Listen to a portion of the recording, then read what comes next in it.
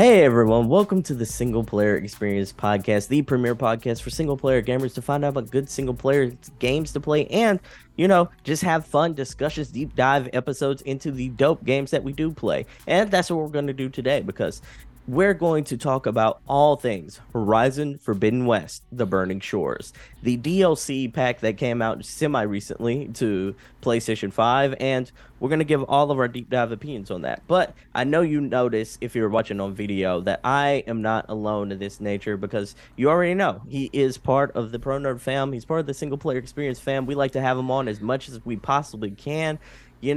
I absolutely adore this guy. His views in gaming, whether or not we agree on everything or not, they are always well-founded, always backed. I always like having him on the podcast. Ladies and gentlemen, my special guest today is none other than Alejandro, the X-Button himself, Segovia.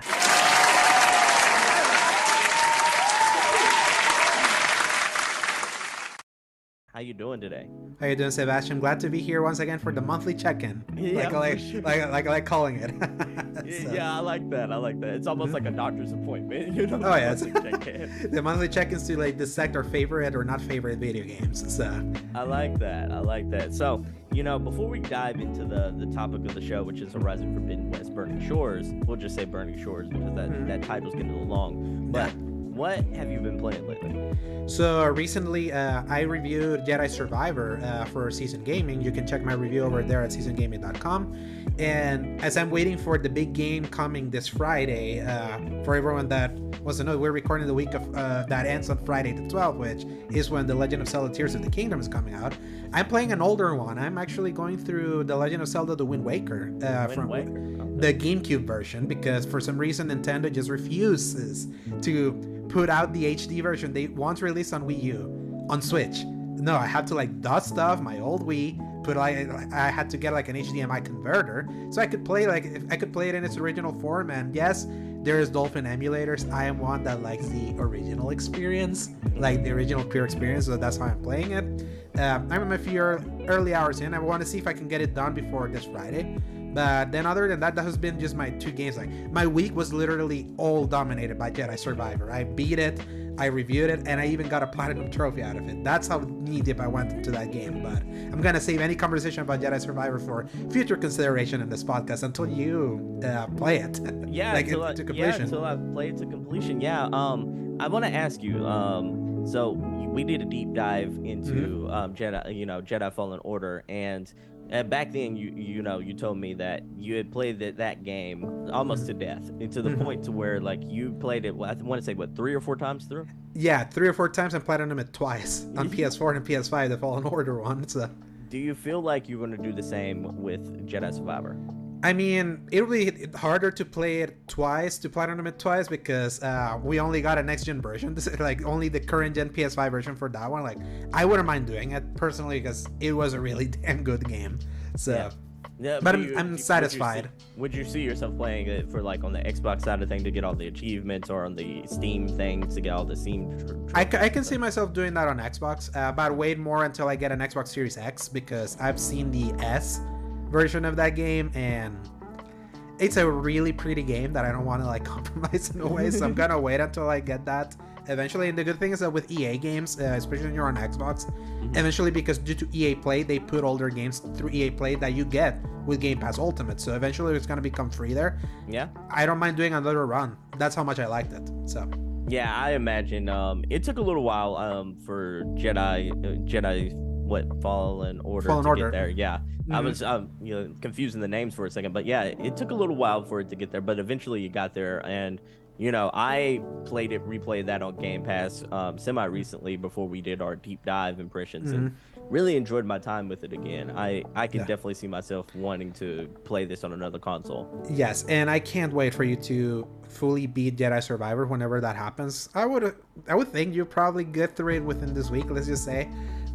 There's so much to talk about it. Me and my buddy Paul were at the Xbox, and we both beat it around the same time, and we actually recorded a spoiler-free and spoiler-filled episode just talking about that game, which turned out to be our 100th episode for the Xbox, and so it all lined up so perfectly. It was right on our anniversary, which we started back in 2021 on May the 4th. We got to record a podcast dedicated to a Star Wars game on May the 4th. It's like I can't think of more perfect circumstances for both of us to have been able to cover that game. So check that out if you want to see like what my current full thoughts are after having reviewed that game and spoiling a lot of the stuff from that story. So. That's super sweet. So currently, outside of remakes, is that your game of the year? Yeah, easy. Yeah, because how I said to Paul is like, if I want to be like objective, what's like the best game that has come out this year without like any asterisks, you could probably say it's still Resident Evil 4, just like on polish and the full package and all that. Because Jedi Survivor is like, especially if you've been noticing anything about that game online, you probably heard that there's been some technical difficulties that game has had, especially on the PC side. The console side is like has been cleaner, but it's not been a super smooth experience. I know you told me that you early on like suffered some crashing and like the performance was like all jittery. He said yes, those problems are there. This is the rare game where I tell, especially on console, it's such a good experience that eventually you're gonna forget about those technical issues. That's how good everything is about that game. So yeah, I'm eager to dive more into it. What else are you playing right now? Other than the things that I mentioned, it's just that because I'm thankful that it seems that all the big games that I wanted to play this year are all done. Like.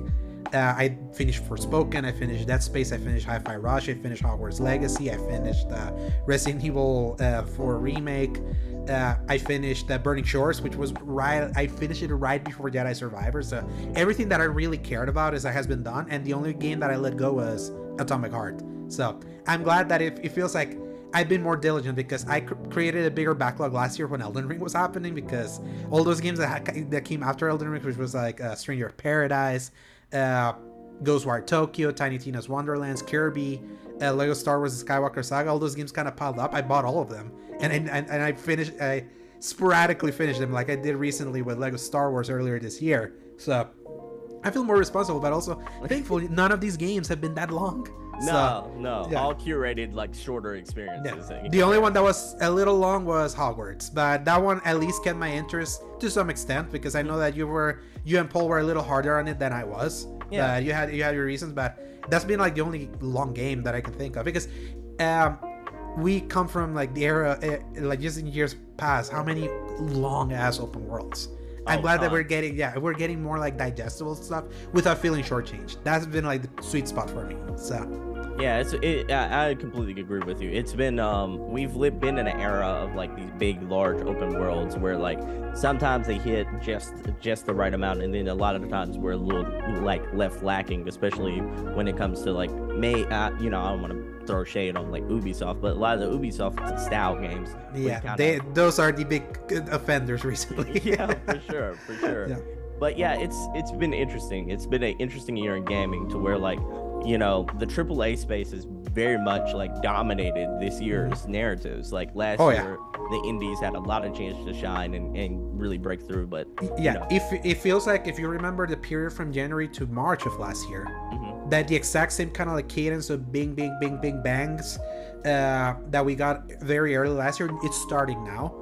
But what happened from January to March was also really strong. So it's like it has carried a longer string of like quality, I would say, in 2023 than it was back in 2022, because all the big stuff happened super early, and then we got like the big droughts afterwards, which were carried by the indie scene. If you're looking for new stuff once that drought hit, this feels like, man, we were eating good already, and now like the big hits are happening. It's like I can't imagine another year's gonna be like this, like it currently is. So no, and the crazy thing is, I'm like, as of this recording, like there's rumors that later on in the month of May we'll get a PlayStation showcase, and I'm excited. Yeah. Do you remember when was the last one? I mentioned it in our chat.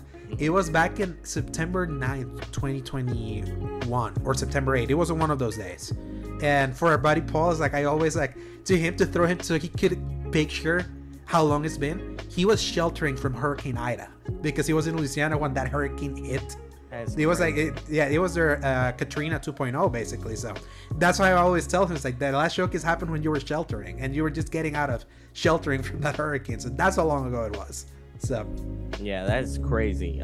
It's gonna be really intriguing to see what games are announced, because I am excited. Do you have any early predictions? So right now, that the big thing with Sony is that now they're hitting at a point when their barrel is practically empty, at least from. And there's only like one indie game that we were talking about, Little Devil Inside, that was like from that early the Future of Gaming showcase they did in June 2020 when they revealed the console. That's when we got Forbidden West, Miles Morales, and like the big initial wave of announcements. Is like, now other than that indie that I feel like shouldn't get any more airtime, to me personally, it feels like it lost its window. It's like the most Sony should give that one, unless they're like on a strict contract that they have to promote it to hell or high water, is that leave it to the PlayStation block when they finally have a release date. They already hogged space on the showcase, they hogged space in the State of Play back in 2021, and it's still not out. It's like, your time is up. New stuff. I want all new stuff, and I want to see how much that showcase mixes the tried and true single player stuff that we love from Sony, plus all the live service games that we know they're working on. That they said that they were gonna try to publish 10 live service games before 2026. At least that's what they said in like one of their financial reports. For like the big records they do like yearly, when they like make prognostications for next year, they say that, yeah, by 2026 we're gonna be launching 10 live services. So I want to see which ones of those are, and at least soften the blow that those are not the kinds of games that I want from them, but still they're gonna give us the ones that we like. I want to see how they hit that balance. I am more curious for Xbox though, because oh man, it's been a rough time. Oh yeah, I forgot to mention, because I just played it briefly, and the things that I played, I did play Redfall, which you can play with Game Pass, and holy crap, I cannot believe it. I cannot believe how bad it was. Like, it's not hyperbolic to say, I think it is the worst high-profile game this year. Yeah, obviously because there's garbage over in Steam. Like, obviously there's objectively worse things happening because the Steam store is like so wide open and everyone can just shovel a bunch of crap there. But for Redfall, a game that, if you remember, back in 2021, that was their one more thing closer for the Xbox Bethesda showcase of 2021, the first big Xbox exclusive like announced after the acquiring of Bethesda, or the whole ZeniMax shebang. For it to come out like this is like, if they were trying to like offset any like the naysaying that's been happening, that they're just gobbling a bunch of studios, but it doesn't feel like they're doing a good job at nurturing how much they have under their umbrella. This was like this coming out like it did gave all the ammo needed to show it. Is like, why would anyone want them to keep buying studios if this is what they're releasing? Is it because everyone has been shielding? I don't know if you've been hearing all this about Xbox can do real good stuff. I mean, they won the Metacritic like Publisher of the Year back in 2021. They were always using that defense of like, no, don't worry. It's like, when those games hit, look how well received those were. But then when you look back on what was well received in that 2021, it's like, Microsoft Flight Simulator, which was just the console release of a PC game that came in 2020. Psychonauts 2, which really great game. I'm not gonna sugarcoat that one. That was a really great one, but that one started development way before. That was Kickstarted back in 2015. Yeah. Obviously, they gave it money for it to like become a little bigger, give it extra time for it to become better. But that's not a product that was born out of them. Forza Horizon 5, really excellent, but that's kind of like praising with faint, like giving high praise with faint praise also at the same time, because like, what is the one franchise that has always been hitting for them during the dark times? The Forza series. And like, how well can you make a car game at this point? Exactly. Yeah, but that was a really good one. So yes, you'll get the flowers. And then Halo Infinite, which came in with an 87 Metacritic. It had an initial great start, but we kind of know how that game went as a live service. It's like everyone keeps one, and then Deathloop was technically them.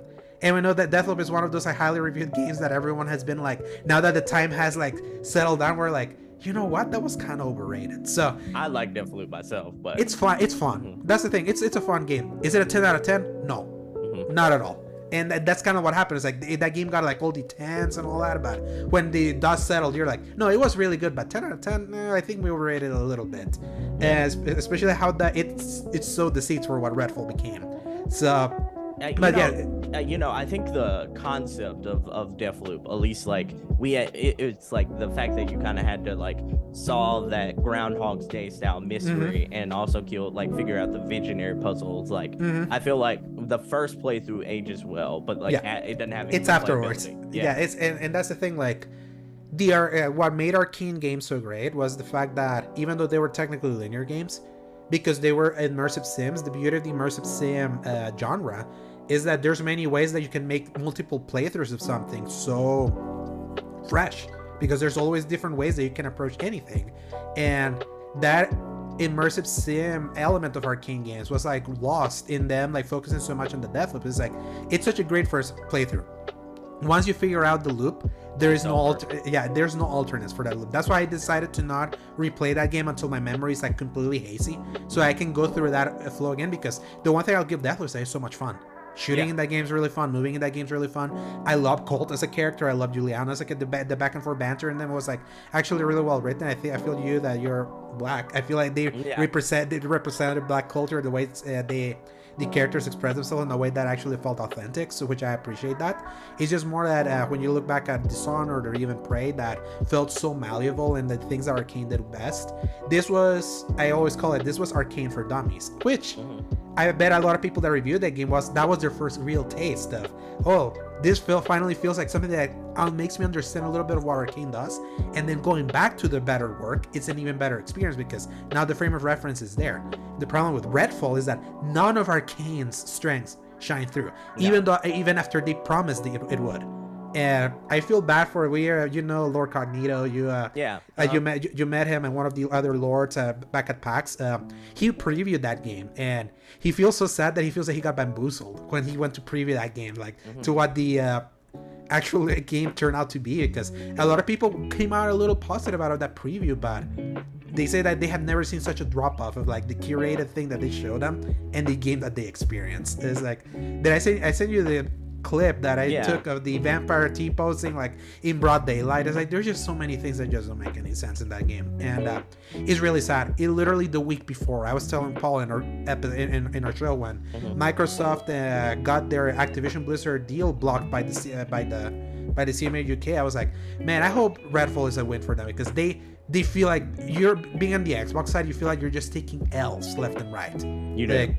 And that's just an extra L. Nowadays, it's funny enough, they re-emphasize the showcase they're doing. They usually do yearly showcases. If you notice that, usually it was like, tune in to the Xbox and Bethesda showcase. No. This is the first time. Yeah, this is just Xbox now. So it's like, oof. So it's like, they know. It's like, the recent product. It's like they stumble into another Fallout 76. How does that happen?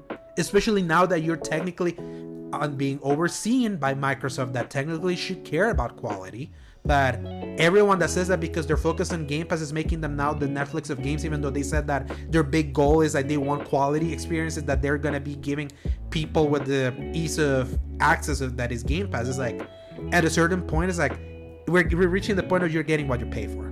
And that's really sad, because I hate nothing more than the big three, that is Xbox, Nintendo, or PlayStation, one of them not doing really well. I need all of them to be doing well, because that's when we get the best work out of all of three. Competition breeds excellence. I agree.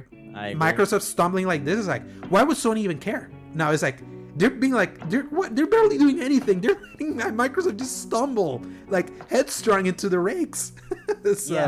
Yeah, and you're right. It's like on a lot of fronts, because competition does breed excellence. Like iron sharpens iron. There's a lot of like sayings regarding competition. But like, I'm right there with you. I want all three to be doing well. I also want Xbox to be doing better, because like they are the closest people who also make Sony-like games in the sense to where like these big budget action adventure single player focused games, and And if they're stumbling to do that, and PlayStation is sort of moving towards that games as a service mantra for like half of their portfolio, I feel like that niche is going to be overshadowed a bit, Yeah.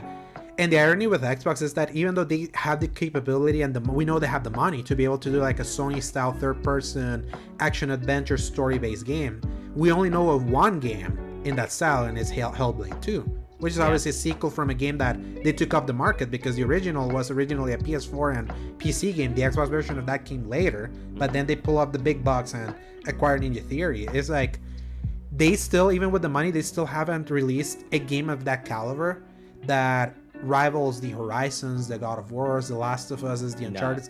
Obviously, there's many people over on that side of Xbox. It's like, who cares? It's like, they're all the same games. Like, at least we have variety over here. And I'm like, but they're the same games of quality, though. Yeah, exactly. Those games are quality. Why wouldn't you want to have at least, like, yes, you have all the variety that you can have in all your experiences. Within that variety, you can have one of those. It's like Lord Cognito always says, the hashtag just one. Just the hashtag just give me one of those. Since we already have like the big gamut of experiences that we're offering, it's like to Xbox benefits, at least them pursuing different kinds of games, that adds to a healthy ecosystem. And one that I always say that if they were hitting it with consistency and quality, it would actually expose the Sony side of like, yes, the things that they're doing is quality, but it's just one note. Because they're doing they're all doing kind of like the same style of game, which at this point in time is working for them. I mean, God of War Ragnarok is like will probably be at 20 million sold before the year is gone. Spider-Man is going to be real strong for that. But I'm glad also Sony's at least willing to dip the toe outside of like the try and true because they know they do that so well. Yeah. And over at Microsoft, it feels like everything is very good at best, just not like a game changer or not great. Yeah. It's like. And I don't know how you could be like excited about that or satisfied with that, unless it's like, oh yeah, because you're paying Game Pass. So it's like yeah, again, you get what you pay for, no matter what. It's like sometimes that's what it is. For sure, and it's also one of those one of the things that kind of bothers me about the whole scenario and is like worrisome for the long-term health of everything. Is like I want them to like. I want Game Pass games to be good when they come out. I don't want to see a Thieves situation for every single game that comes out. I'm like, give it to me like good at launch. I don't need like 10 months to a year or 5 years with Sea of Thieves to be good. Give me my meat full cooked, not 3/4. Exactly. like basically, no, don't serve it to me 3/4. Like when I asked you to give it fully cooked, and obviously there's many people that argue that the games as a service model is one that unfortunately is like it can never be fully cooked and has to be built upon. I'm like, you're making the choice of making that kind of game. Exactly. So it's like that's no excuse for me. And yes, they did turn around the ship, pun intended, with Sea of Thieves, because that game was barren AF in a way that I remember when I played it back in 2018, which was actually the first Game Pass day one launch. So I was like, well, it's gonna be in Game Pass. I was like, this service seems cool. It's just $10. Let me try it. And then I tried it. I was like, what even is here? Yeah. Like, this is so empty. But after expansions and years of support, it's like they did stick around to that game, and that's one of their most successful, most beloved games. Obviously, the critical stench of the early reviews, because you can never review something on like Metacritic. It has like a 69 nice score like in the reviews, but that doesn't matter because they reviewed the product that was that game in 2018 to what it is now, that even had like a Pirates of the Caribbean expansion which looked really cool like just 2 years ago, and they still support it. It's like there's something like, it's good that you can turn around a game. I feel like we're in the live service era that is becoming too much of a crutch. It really is. Yeah. That there are certain points, like some games are just not beyond saving. It's like when Anthem hit and it was a disaster, that was but like Destiny and all those games, they're gonna turn the ship around, and it never happened. No. With Avengers, another one that's like, look, the campaign early on was really good, but then the live service was just a complete disaster. But it's like, if they keep like tweaking around and like clean up the things that are bad, eventually this is gonna be a really great game, and that ended up not happening. It's like it feels like though people use that crutch, but I feel like we're past the time where people are willing to give the chance to that. Oh yeah, for sure. Especially if you've had so many of them, like if you it's almost like if you were in a relationship and the person cheats on you over and over and over again, like you believe what's being put out there more so than what you hear about. Or basically it's like you entering different kinds of relationships that all cheat on you. Yeah, exactly. At a certain point you're like, fool me once, shame on you, fool me twice, shame on me. So I feel that's where new live services are kind of hitting, especially if they're all trying to be the same genre. I got in with Destiny back in 2014. Perfect time for me to get in. That's my chick, basically. It's like even though we can sometimes go through some rough patches, like what happened with Lightfall recently, it's not because I have been committed to that for like 8 or 9 years. Like I don't need another another of those kinds of games. Like, just give me more variety, give me other things that are more like fully cooked, more satisfying experiences from the get-go. Why was Jedi Survivor so damn good is because it was just that honest to goodness single player experience with no monetization at all. And it was just, it had the purity of its experience. And in the 40 hours that I put into that game, from finishing its stories and cleaning up everything else, like, I feel I got my money's worth, and I'm glad. Like, I don't need Jedi Survivor to be a game that like keeps me entertained for the rest of my life. Like, there's good in finality. There's something really good of a product that can give you like a full experience that leaves you satisfied, instead of one that wants to string you along through years long content updates for you to then try to squeeze you some money with like expansions or microtransactions. And obviously there's like, games are made obviously not just for the art but for the money, but I feel pursuing just that money, that long-term money, is like, it's just leading to this. And Redfall, clear example. Is like, the good thing about, even though Deathloop was their first time attempting online stuff, at the very least it's like, it was still a one and done. It's now compare Deathloop now to Redfall, which they say that there's like, it's clear that it's just trying to do the Destiny thing and Borderlands thing and doing it so bad, and just it's skewing everything that works so well for Arcane. It's a tragedy. It's like, to me, like, Redfall is an absolute tragedy that I did not see coming, because I wanted to believe that Xbox would have been smart to not put out a game like this. Knowing what the reputation has been, and after a year, that was 2022, that on the heels of them winning 2021 Metacritic Publisher of the Year, then they delivered their most barren release in the almost 20 years of their existence. And for one of those delayed games to come out like this, it's rough. Can you imagine what Redfall would have been last year if this is what we got now? It's like, it looks really bad. It really looks bad for them, and I can't wait to see how they PR their way out of it when they do their showcase this on June 11th, which is on a Sunday. And especially because they cut out the Starfield portion of that showcase for it to be its own thing. The pressure for Starfield, it's immense.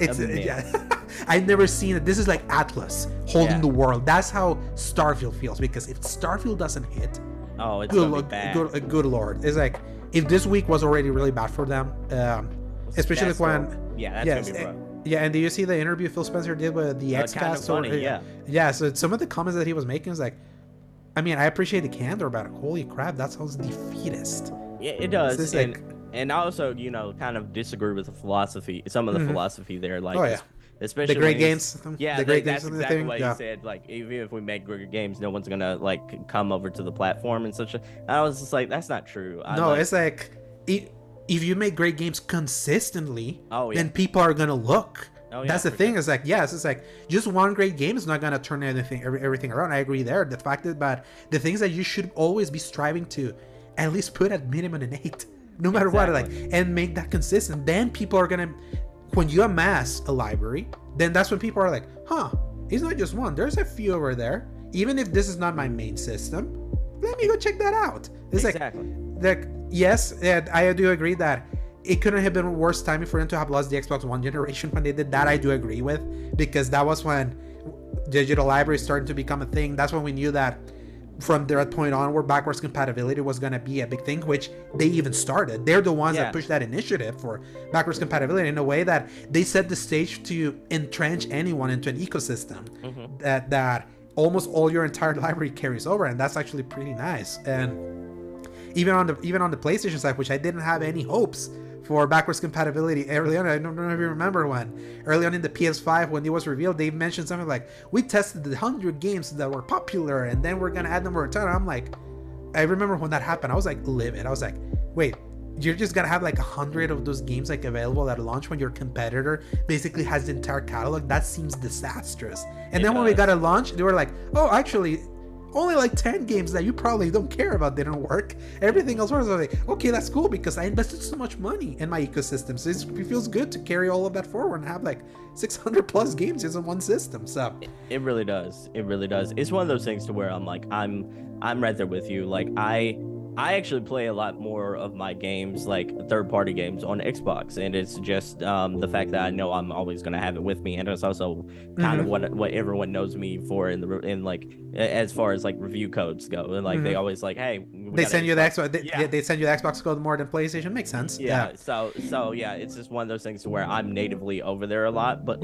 like you said, I would prefer there to be a catalog of games on the Xbox side of the fence, on the Xbox ecosystem, that I already know are natively going to be good, and that I know like people are going to care about. Like I know like if one and dones, I care about them. That's my type of game in general. But like if you look at like the games that were on the Switch in 2017 and beyond, like they made people care about the Switch. I'm not even a native like Nintendo guy. Yeah, I'm not like I'll play a couple here and there, but like Fire Emblem is probably my favorite Switch game of all time right now. And makes sense. And that's a really meaty, really great RPG that they made. Yeah. And the Switch, big example.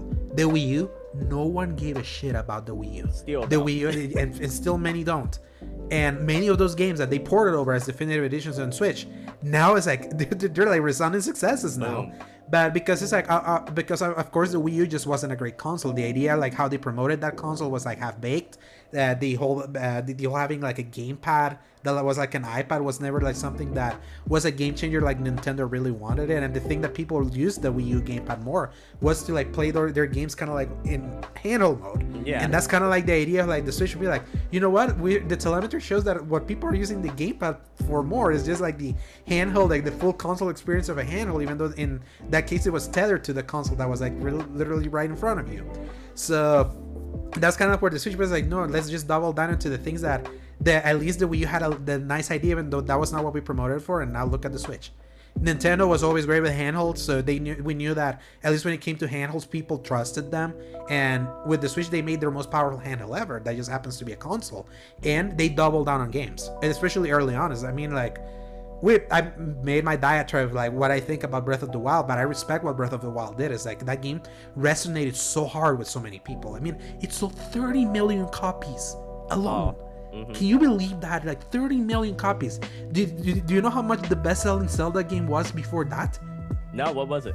9 million for Twilight Princess back in the Wii. Imagine what the jump was for both making a really cool gimmick this time, a gimmick that worked, and then having that Nintendo seal of quality of like, hey, we can still make games that then eventually go and inspire many things like they usually used to do back in the N64, Super Nintendo days. And no matter what, it's like it feels like, at least when it comes to like big Nintendo games, Nintendo makes you care about that. It's like you're at least regardless of what it is, you pay attention, and they did that with hard work. They just and also the nostalgia that everyone had for the brand that helped them a little bit. But PS3, let's go back to PS3. Yeah.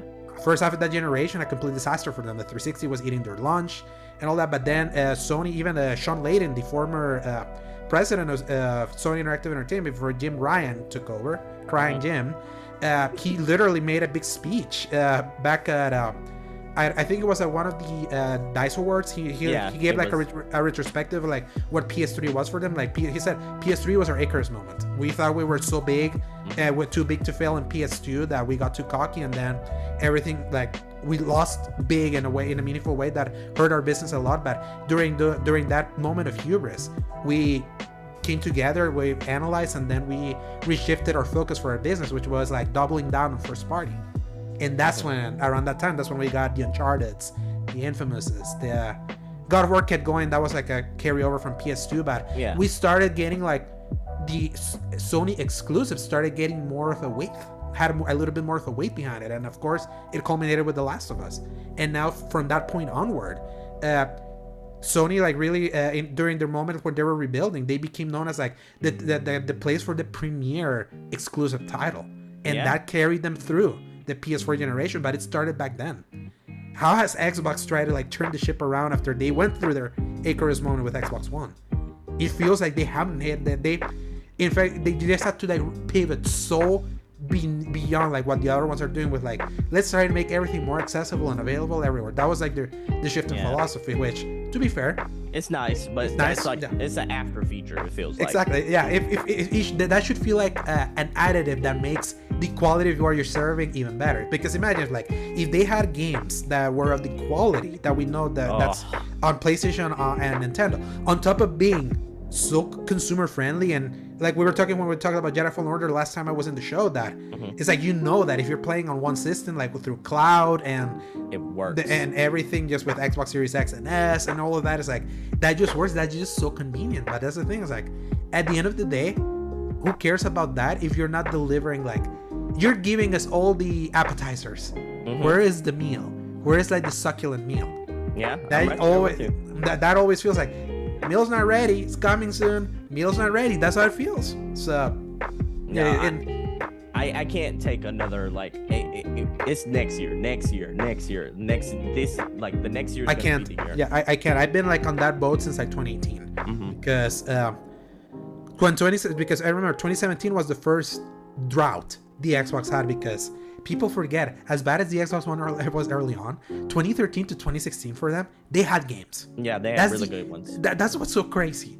That is like, at the very least in that period when it was like at their worst, they were in transition. It's like, we got our Sunset Overdrives, we got Rise of Rome, we got Quantum Break, we got Halo 5, we got, like, at that time the money had a Rise of the Tomb Raider. They got that there. They got Gears of War 4. They got Recore. They had the Forza, whatever Forza was going at a certain year, either if it was Forza 5 or Horizon 2 or Horizon 3 or Forza 7.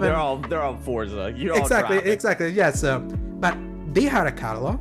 The things that they once that catalog drew, like, that's the irony. It's like they had a catalog at a time where Sony was still cooking. That was the irony, because 2013 to 2016 PlayStation, people don't remember much how the PS4 was carried by third party and indies early on in that. Yeah, that generation. And because they were letting their big games cook, and because they let them cook, then they had everything served up for 2016 till the end of that generation, and that's when they started dominating. And then like Microsoft like emptied their tank way too early, and they never filled it back. No. Which is ironic, because they emptied their tank and then they released the most powerful console ever at the time, the One X, with no games.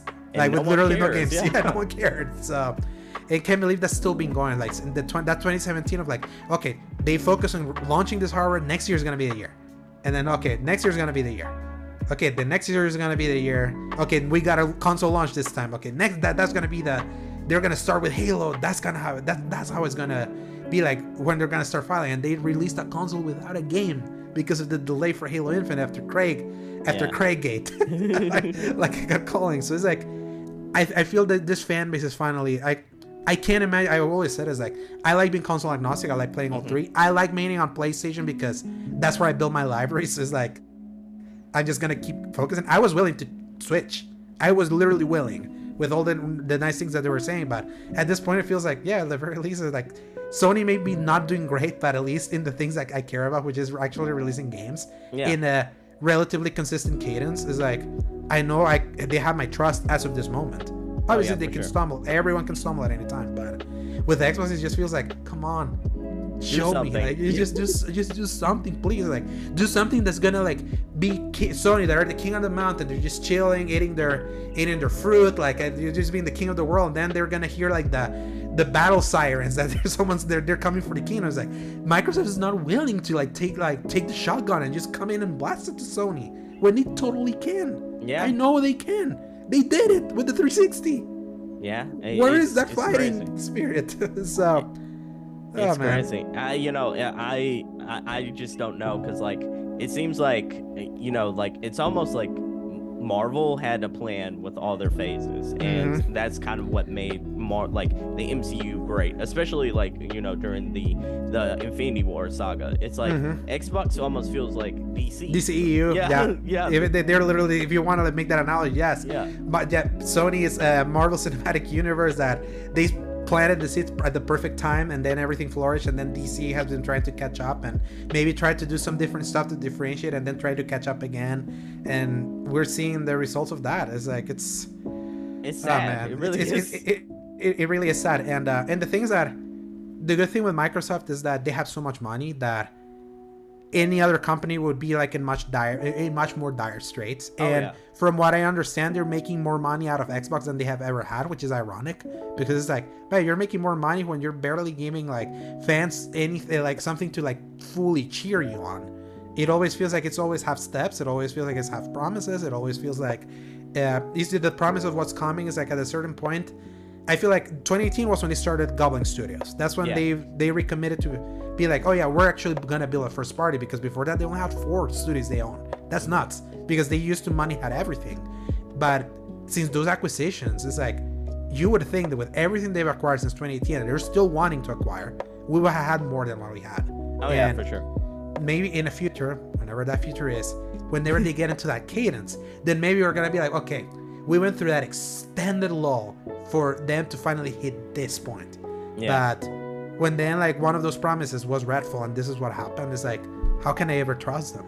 Like how can I? Like we're down to show not tell. It's a sad fact of everything. It's like we can't afford to just take you at your word. Like even with this conference coming out, like I need to get hands on with everything that they're talking about, and it needs to be like 7s and above. Like at this point, like or 8 and above. I feel they've been releasing too many 7s. I feel like we need more 8s. You need your 9s. Like you absolutely need that, or 9s that actually feel like well-earned 9s. Because to be fair, Halo Infinite was rated 9s by some few, but I'm like that didn't age well, and that's sad for Halo, which was that kind of franchise. So yeah, that's why I'm like, this is the conference. I feel more than any other time, this is the make or break conference, especially since like all the bad PR that happened when they got cock-blocked by the CMA, Redfall launching like this, Phil Spencer making that interview, is like sentiment over an Xbox feels so low right now, and I really want to see what they have in store. Like, what are the things that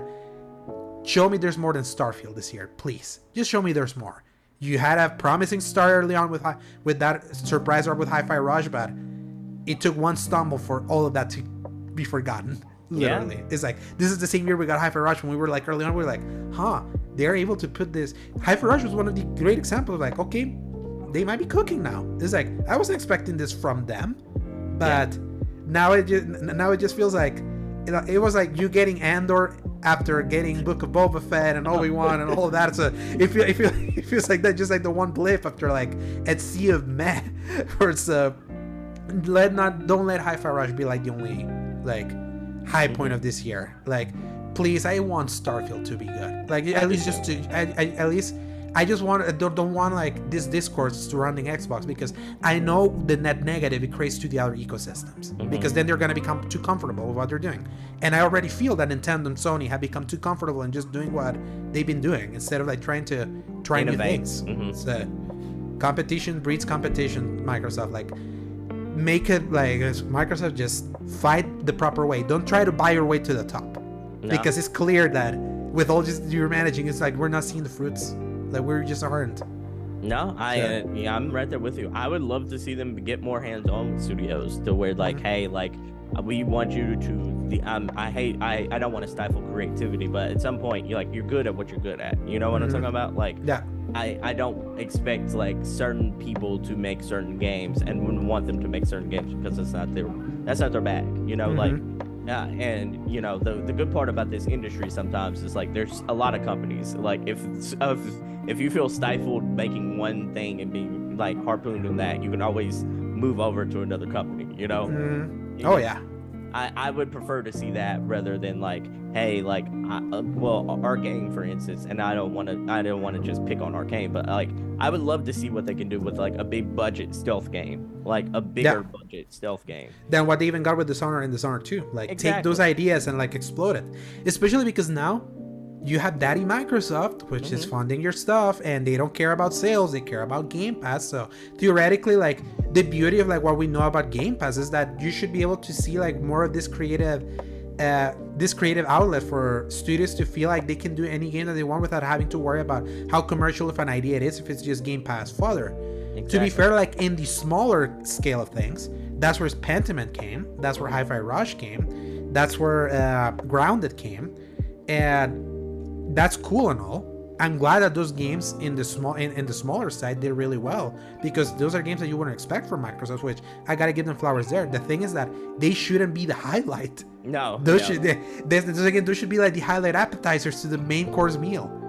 So You shouldn't like the bread with the butter to be the most tasteful thing of like a steak, like the one that you get. Like that shouldn't be the thing. So you're right. You're absolutely right. You're absolutely right. And it's one of those things to where I'm like, I look at games like Hi-Fi Rush, Pentiment, and Grounded, and while I enjoy some of those, like I don't really care about Grounded, but I like the other two quite a lot though. Like I want. You're right. I want more entrees. I want those to be snacks, and I want like.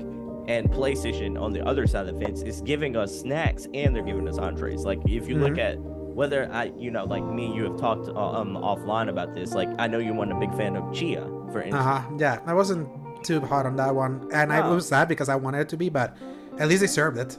Yeah, I'm glad it's there. And it's like it's a timed exclusive for them. Like it's Stray the same way. Seafood was the same way. It's like they're still giving you snacks, even though those are third-party snacks. They're still giving you those. High quality snacks. I mean, look at Kina, my favorite of all of those. So. I can't wait if we get a Kina Bridge of Spirits. Yeah, I was talking with Paul about that. It's like I can't wait for a sequel for that one. I was like, that was such a pleasant surprise back in 2021. So I feel like that's going to be a part of the conference, but we'll talk about all that soon. But like, if you're Xbox and you're like, I just want you to do better. Like I don't want to like shit on you while you're down or anything like that. I don't want you to be down. Like I'm an Xbox gamer, just like I'm a PlayStation gamer, just like I am an occasional Nintendo gamer. Like I want all three to do better. Exactly. It's like taking away like console like war tribalism, which to me is so dumb. I'm like too old to like be like a part of that like the diatribes that happen in Twitter of like those uni senseis, I love you Lord King, but I know you like playing that bit also. But it's like that's the thing, is like when you make that your personality, just kind of like if it's a freaking sport thing, then at a certain point it's like you're cheered so much for a company that may not be doing as great as you want it to do, like, and that goes for everywhere. So I just want great games from everyone, and I want everyone to just be healthy and in what they do and not just settle, because right now it feels like Microsoft is just settling on second place or even third place if you want to be, and I feel like I want a little bit more fight. I want a little bit more bite, but I want like a proper fight. I don't want you rigging the game also. No, be like if the only way to like rig the game is you buying the competition, it's like that's not, especially like if the way you're handling the things you bought, this is what we're getting. But like Redfall is like, no, I don't want you to be fighting like that, because you're just like furthering the sentiment that you're just not good at making games, which is not true. I know you can. I lived the 360 generation, an awesome generation for them. So yeah, do better, Microsoft. Do better. I'm cheering you on. Like, even though I haven't had a conference from Sony for like 2 years as a main Sony player, I'm cheering more for the Xbox conference to be like, to show like I just want Microsoft. I really want Sony to really be like, and I'll just feel like I want those kings to feel threatened. Because then they're gonna fight for it to stay on top instead of being by default. But right now, it feels like by default they're winning, and that sucks. That really sucks. So I understand, but I want to see if one game in particular is a winner to you, and that is Horizon Forbidden West Burning Shores. I want to hear all about it, but before we begin, I want to let people know Horizon Forbidden West Burning Shores is available on, of course, on PS5. It is an expansion to Horizon Forbidden West. If you need to play Horizon Forbidden West in order to play Burning Shores. So that said, if you haven't played Horizon Forbidden West all the way to completion, we will be talking about spoilers about that game as well. Yeah, I just want you to know. It's hard to talk about Burning Shores without talking about like, what Forbidden West, like what main Forbidden West was. So. Exactly. Heads up, people. Exactly. So go listen to our Horizon Forbidden West thoughts, on previous episodes. Also go, check out everything that Al is completely doing on Season Gaming and, on the X Button podcast, if this is where you're signing off to come back later. Without further ado, though, we're about to talk about the topic of the show, and that is Horizon Burning Shores. I am so eager to hear your thoughts. So, first off, what did you think about the DLC? So I feel it was definitely what started as just more Horizon was something that was both good and bad, because more Horizon's cool. Like I like Horizon. It's a franchise that I think I talked about this last time I was in the show, that it's crazy how much I love Horizon, but it's just a franchise that just doesn't stick in my mind. Yeah. I kind of wanted it to. And at first, when I started playing this DLC, I was like, yeah, it's more Horizon, but I'm not sure I'm quite feeling it because it's been so long since I beat Forbidden West back in 2022. I feel this DLC could have come a little sooner, but I feel like Burning Shores is a small taste of what a true Horizon experience can be, just on PS5. In a way, it felt, because let's not forget, this was a cross-platform, this was a cross-gen game that didn't look like a cross-gen game like God of War Ragnarok did. That's kind of like the irony is that obviously a lot of people like wanted to use because God of War Ragnarok is on PS4, it's like it's not as great, like it's not as grand or as beautiful as it could have been because it's trying to be built on the old console. Like Horizon didn't have the problem. It's like it was built on both consoles, but you look at that PS5 version, you're like, good lord, this was pretty. There's like some big size to this and all that. But I feel like Burning Shores is a good taste of like what an untethered from last gen version of Horizon could be, and that shines through more like as soon as you get out of like the first initial areas. Like the Horizon has always been insanely pretty. Burning Shores manages to be even prettier. Exactly. And the very end of that DLC is like the level of scale of that. Only Jedi Survivor has a very similar section that uses next gen like a next gen potential to its fullest, to show like why these are things that can only happen now with the newer hardware that we have.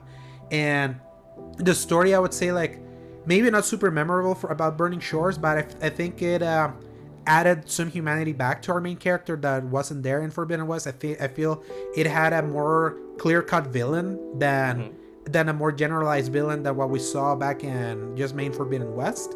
I feel the flow of levels we had here felt like a nice condensation of the flow of Forbidden West into like a nice 8 to 10 hour DLC.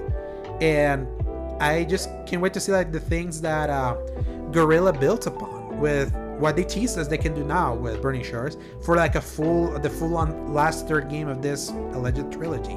So it was a much better DLC than I was expecting. I think it's definitely better than the Frozen Wilds, which was the DLC from Horizon Zero Dawn. Both had the same problem with onboarding because this is just adding more to what's already there. This is not the infamous Festival of Blood or Spider-Man Miles Morales like standalone DLC. Which they treat those as its own standalone game, so you can jump there and no problem because it's gonna reacquaint you. Like this DLC does everything but reacquaint you with the nuances of Horizon, and Horizon I feel is not.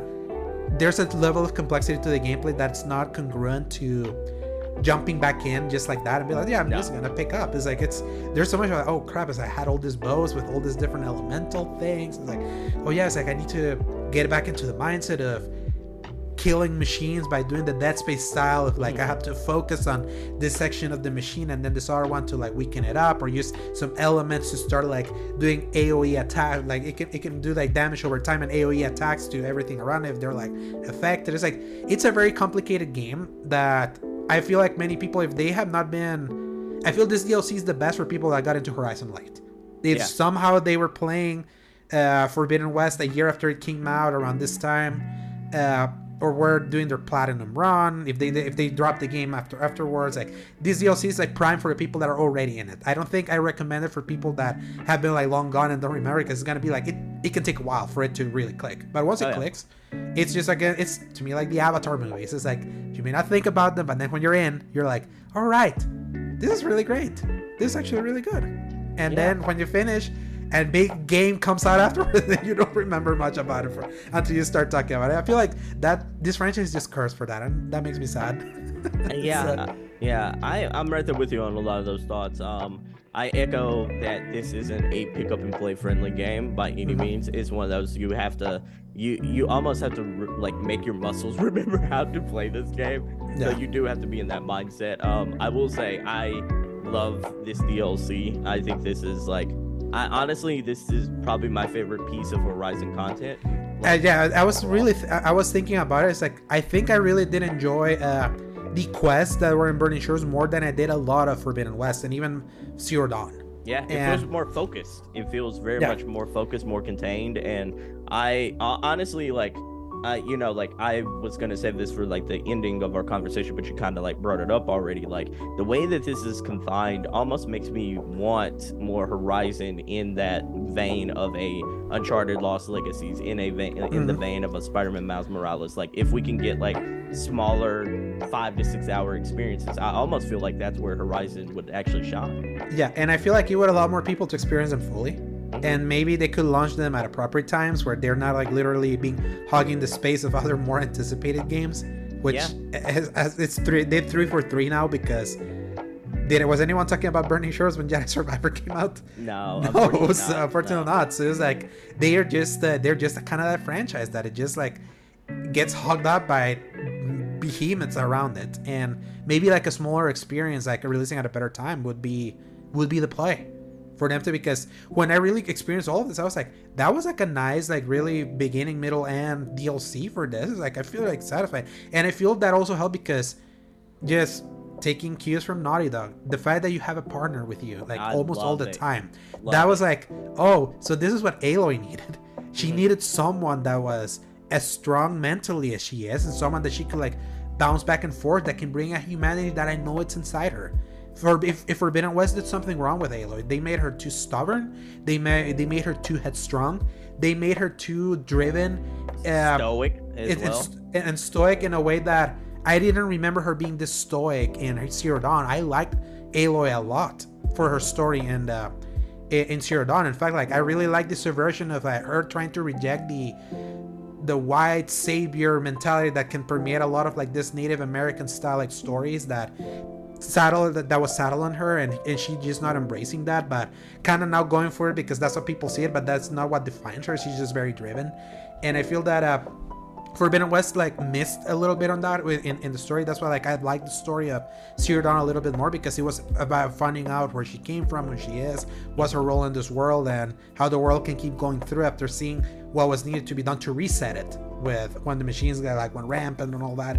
So yeah, it's like her having Seika was the name of the partner, of the partner. It was like, man, it's like, yeah, this is, I feel like I'm playing Uncharted The Lost Legacy or something on that vein. It's like, I like their back and forth. I like how useful Seika can be in combat. The combat of this game is already really cool, and having someone else that feels like that, I'm thankful I'm not at least when I played it, she didn't have like a down state, so I didn't have to like help her. So it felt like she could hold her own, and I could still focus on the combat at hand. And I'm glad that she's with you 90% of the time, so it's not just Aloy talking to herself, which in Forbidden West was unbearable, especially with how this game next to God of War Ragnarok, they were like focus tested to death to pretty much tell you, oh, I think I may have to climb that, or maybe if I shoot this thing over here, I can do that. And so it was like having her being chatty with someone else made more sense than just Aloy talking to herself.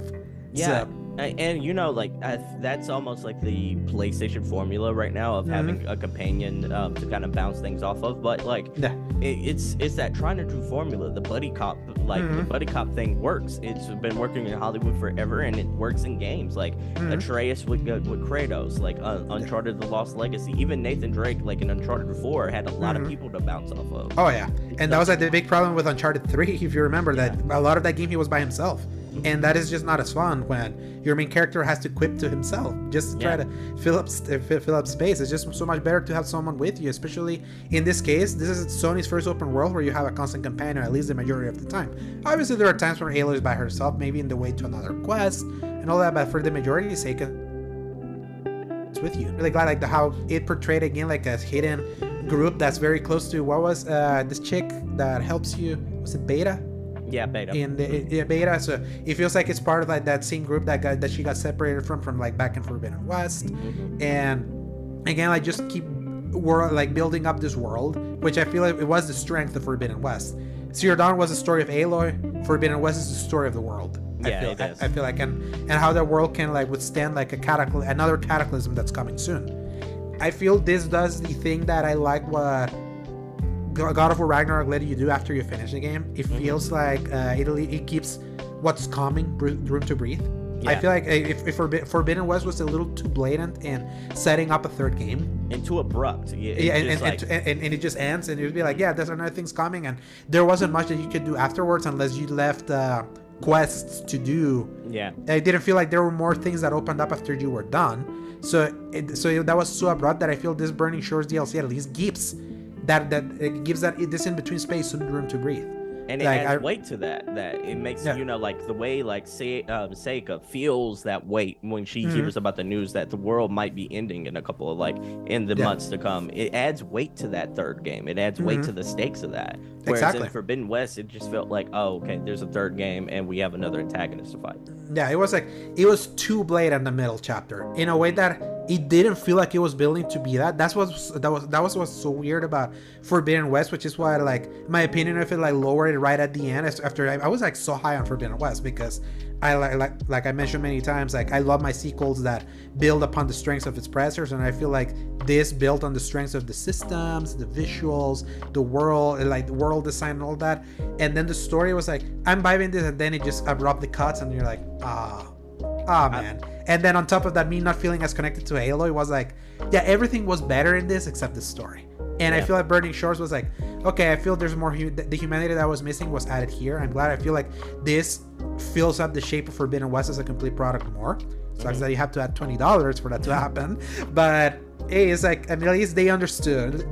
Guerrilla understood the assignment when it came to Aloy. They're just and how realistically, I understand why Aloy didn't want to saddle this burden in someone else, of knowing that I just realized that the reason our society is like that is because some sort of cataclysm already happened, and now we know that there's a bigger cataclysm coming, that this far-seen civilization, which is the highly futuristic people we meet at the end of at the middle and become the focus of Forbidden West, which I really love their sci-fi look, because that's just the contrast of their super advanced civilization, almost High Republic. That's what's so funny. If you read the Star Wars High Republic books and then you look at the far scenes, you can see where some of those inspirations, the similarities kind of come from, to the primitive, futuristic primitive style that we get from the rest of the civilizations on the horizon.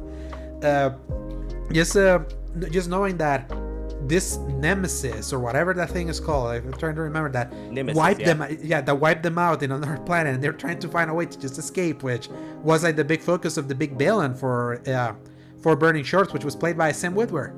Oh yeah, that's so cool. Yeah, when I started seeing his face, I was like, wait, is that Sam Witwer, a Starkiller from Force Unleashed and Deacon St. John from Days Gone?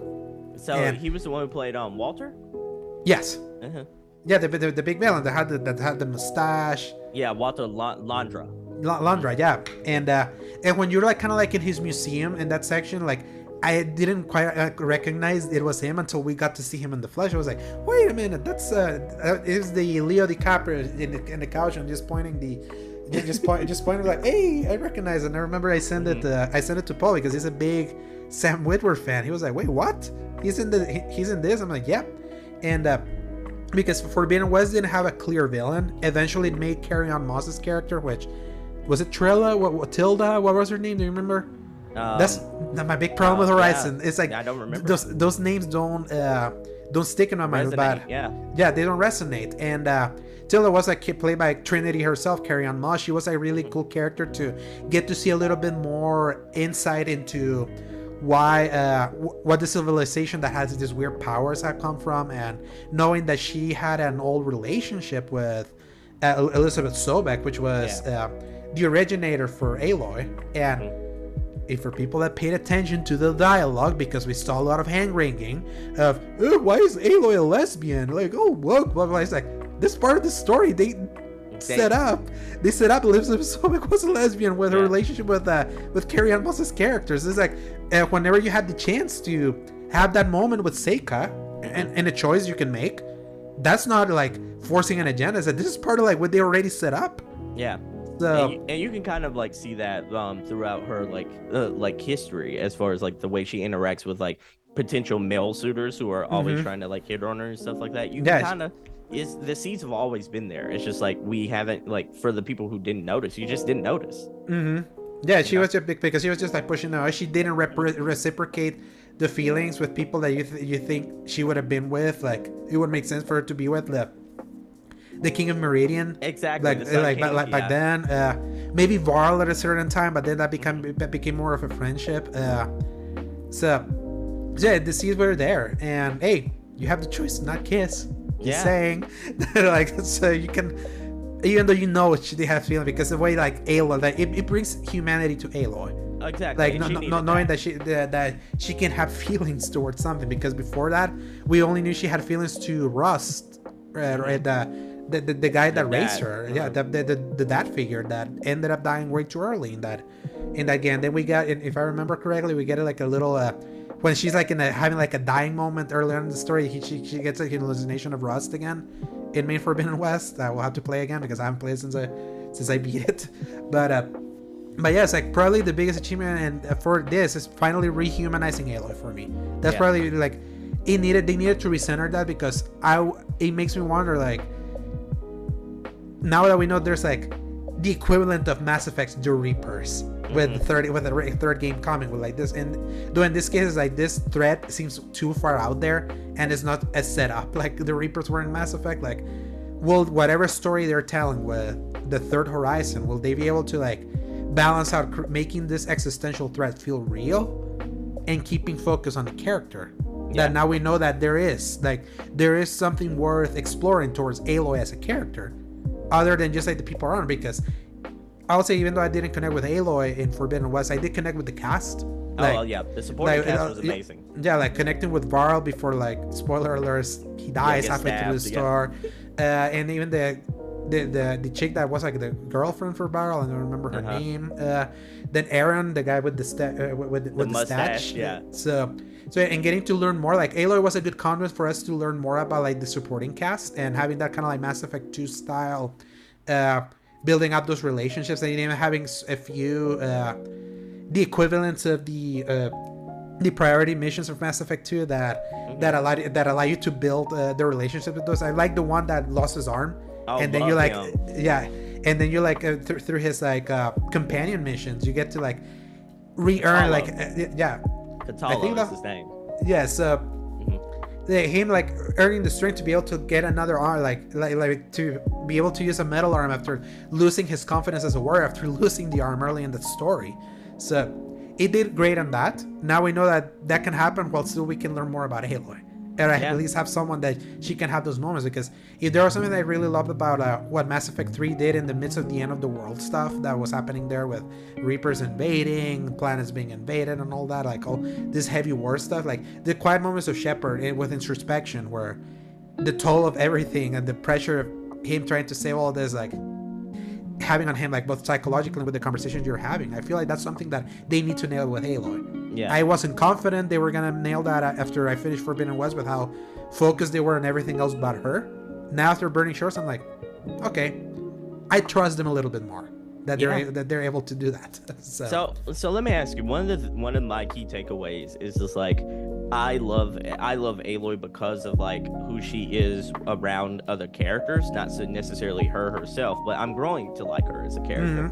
What would you say if like Horizon, let's just call it Horizon 3, added a Mass Effect, almost like a Mass Effect or a Dragon Age style of gameplay, where you always have two companions with you, and then you're always bouncing forth that dialogue? It changes the gameplay a little bit, but it might give you actually like better story focus, better like intensity with the character. Yeah, I feel that would be a great way to like introduce this now, because the end of the world is here with the Nemesis. Yeah, you can't do it by yourself.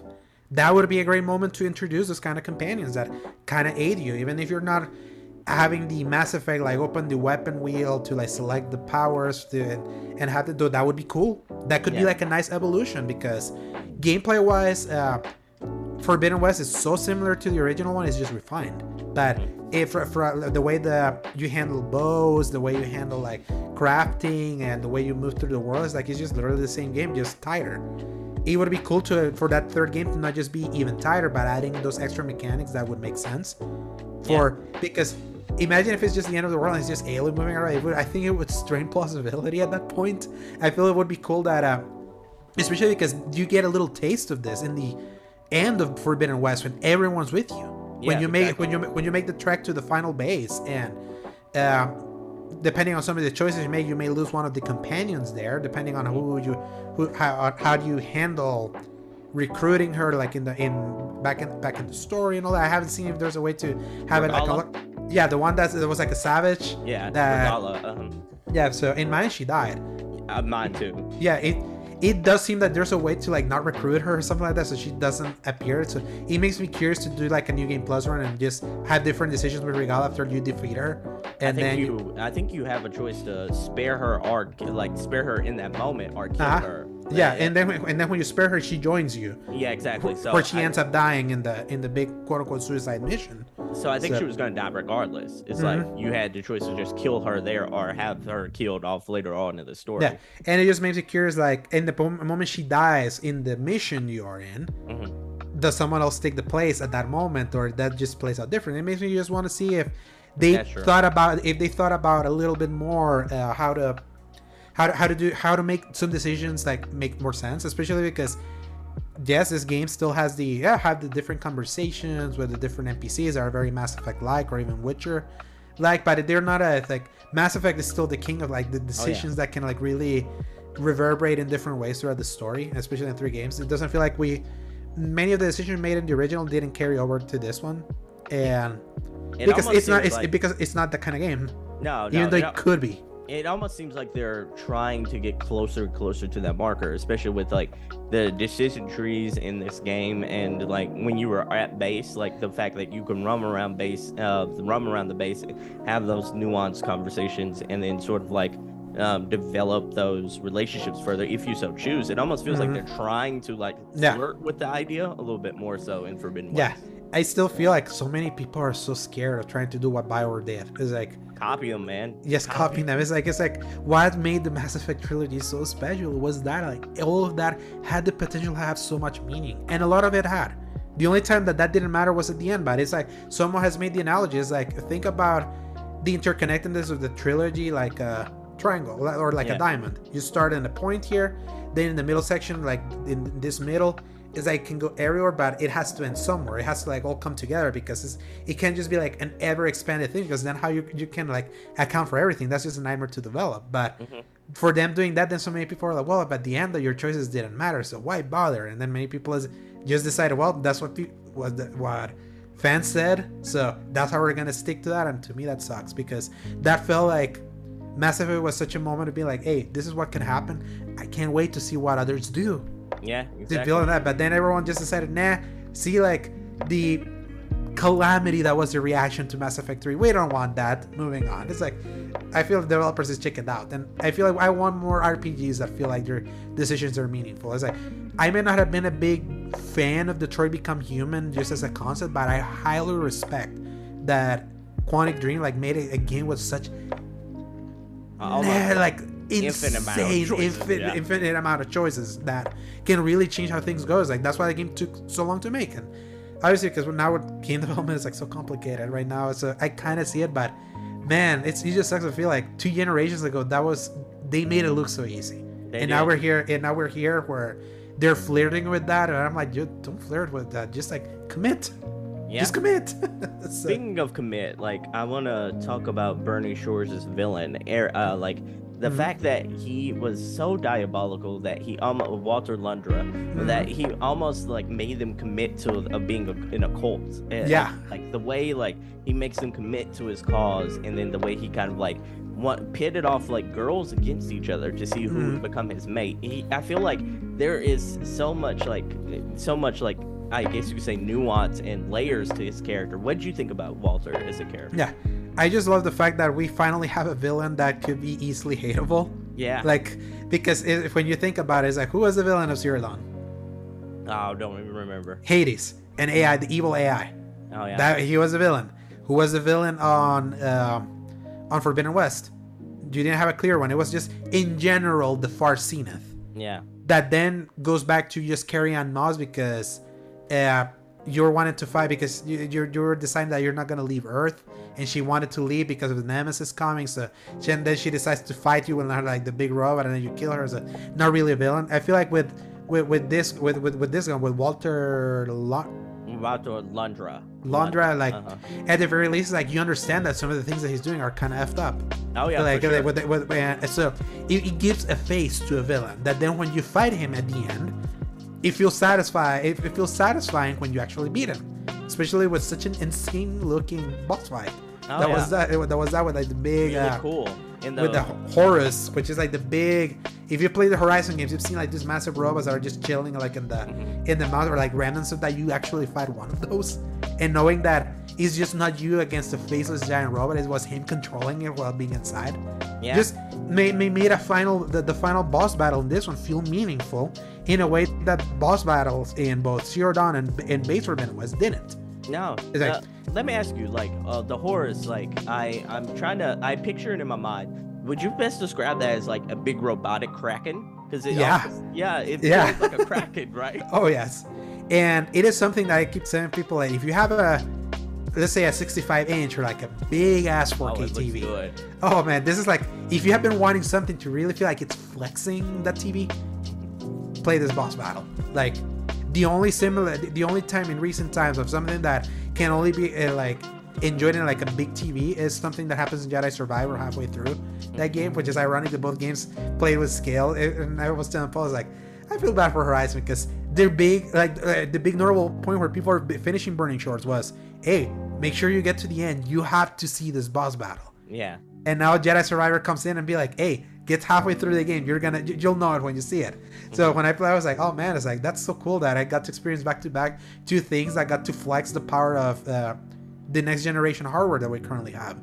And it was just insane that I was looking at with Burning Shores. I remember it was like, wow, it's like, this thing is big. Yeah, crap. I have to fight it. The boss fight, a little simple, just like hit some of the weak points and all of that. So I would say, like, if we have to like make comparisons like with recently released things, like the way that Jedi Survivor mixes its spectacle with like the gameplay that with the gameplay around it felt more congruent than than how you see it here in Forbidden West. Like, it's just a massive road, but yeah, just make sure you hit the 3 weak points and then you're gonna go in. But it's still the spectacle of it all, like just the massive tentacles, you dodging around, like the game looking so sharp and running so smooth. It was just like a reminder that Guerrilla are wizards with visuals. It's really like, good. If Horizon will always have something in there, like a feather under the cap as a franchise, is just being able to do this kind of open worlds, but do them at the highest possible level of fidelity and quality. Yeah. Just like a game that, and especially I have to commend them, like, because I finally got to play this after they patched the performance mode. Back last year when I played that, I actually played it on 4K 30 because the performance mode running smooth, but the image was very shivery. Oh, really? There was like, I was noticing it. It was like, it was very jaggy, blurring spots. It was like, it had like weird dynamic resolution that I was like, this game is so pretty, I'm really noticing these imperfections. This is weird. This seems weird for them. But then I played it at the 4K quality 30 mode. That was like, I love it. That's the way I played it as well. Yeah, it was like, it's so damn sharp. It's actually running well. It's like, it's an actual game that they actually optimized the controller to feel good at 30 frames. Because I was telling this to Paul in our episode 100 of the Xbox, and that Jedi Survivor is very similar. It feels like the Respawn really tuned the controller to feel really good at the 4K quality mode, because there are many games, i.e. like, for example, Cyberpunk 2077. It has a 30 and a 60 frames mode. The 30 frames mode feels horrible in the controller. It does. Sluggish. The 60 frames mode feels nice. Horizon feels really great in the controller at 30 frames. It runs so smooth at 30 that I always tell the story. My brother has become a frame rate savant. He plays Warzone competitions. He has a machine that can run Warzone at like 200 something frames. When he was watching me play Horizon one time, he was passing by when I was playing our big controller. He was like, man, it's looking really pretty at that 60 frames. I was like, dude, I was like, I'm playing it at 30. He was like, wait, what? Yeah. That tells you sometimes, like, if you have really smooth 30, for the frame rate savants that are like, a game can only be playable at 60 frames nowadays. If it's 30, it's just garbage. It's like, F off. It's like, just that 60 frames doesn't make a game good. No. If it is nice when a game, like, you can play a game like that, but there are some developers that put the work for that to really, for a game to really feel good to play at the highest possible resolution. Credits to Guerrilla, they fixed the performance mode. So getting to play it now at 60 frames with an image that feels so clean that it's like, it's so unrecognizable from the 4K mode, which I'm like, that's, even though I know it's a lesser resolution, they did something, because this looks so sharp, and the fact that it's running this smooth, they're wizards over there. and I'm glad that they really fixed that within the year. Oh yeah, and then the character performances as well, like the way Walter looks, the way Aloy and Sayaka Still animate. the greatest Oh my facial God. animations between like conversations in an open world RPG. It's like Easily. it's like that's not up to debate. It's like this No. is, you can objectively look at this. It's like you can maybe have problems with the art style. I know, like for example, my buddy Paul has big hangups with like the aesthetic. I don't Oh, really? understand. I don't understand why. Like because he's so anti caveman. Oh, I actually But love it. yeah, and that's the thing. Like, to me, this is not caveman at all. This is like the kind of like post-native American, like a native society, kind of like trying to reach modernism, but still kind of like being like in between. And being with robots next to it is what elevates that aesthetic. Because obviously, I'm not a big fan of like Far Cry Primal, for example. That is pure. That is pure caveman. This is not that bad. He has that hang-ups, and I make the joke that he hates women, but that's just a joke for that. And he can't defend himself. But No, you're right though. Yes. It is like a stark contrast in the way they dress. It almost reminds me of like there was a show called The 100 that yes, oh yeah, I love the 100, but the kinda CW is reminds me- 100. Yeah, it reminds me very much more so like that than it does like a caveman show like the Flintstones. You know? Exactly, yeah, because it's like when I think caveman, exactly, I think the Flintstones. So, but it's not even close to that. And yeah, the 100 is actually a really great analogy to it, because there's like the high futuristic stuff, and then when they go to the planet, it's like it's like this primitive, but not really, like it's advanced primitive. Is how how I like calling it. So yeah, it's like the aesthetic has always been one that I really vibe in. It's kind of like what I was mentioning to me, like in the Sony stable, to me, Ghost of Tsushima and Horizon are basically the same game, at least to the core. The dressing is one's a samurai game, and the other one is it's a native style game mixed with sci-fi, and that just vibes with me a little bit more than just a straight up samurai. But both games are really good. So Let me that ask you is a question. I want to get back to Burning Shores, and I want to talk about like some of the new mechs that you get to fight and get to like explore. To one of which is the Water Wing, which is like the almost like almost an underwater pterodactyl kind of, and then that allows you to swim beneath, like near the, like when you're so like. cool. I really like how they introduce that, especially because you get one of those with Seika.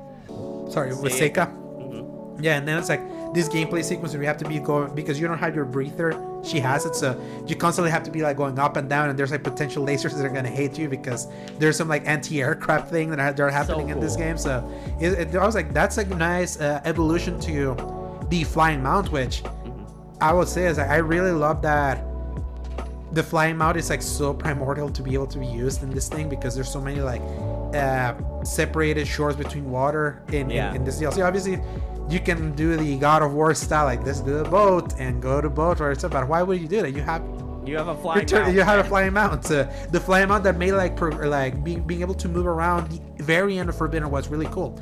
Sucks that it was near the end, and I had already done everything, because had I known that I was gonna get the flying mount so late, that I would have just mainlined and then have the rest of the side quests done, so I could just fly around everywhere. But I am very OCD with games that I know I'm gonna platinum. I like to do all side stuff at once, and then just get my platinum trophy right when I roll credits.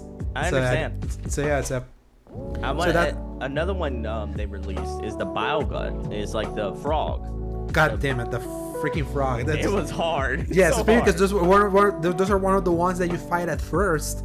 And if you're just coming back to the game where you forget about the flow, having to constantly be like sliding down, like knowing how to scan enemies to know like what are the perfect spots for weakness to use specific weapons and all that, like getting to fight one of those like early on was like, they're really cool looking. Holy crap, this is tough. This is kicking my butt at the normal difficulty. Eventually I got the flow. Once you get back into a flow of Horizon, it flows so nice. It's just mentioned it before, it's just a really hard game to pick up and play immediately, even though it feels like it could be. There's just it has so many intrinsic like depth to it that it's more of an RPG than you would think. I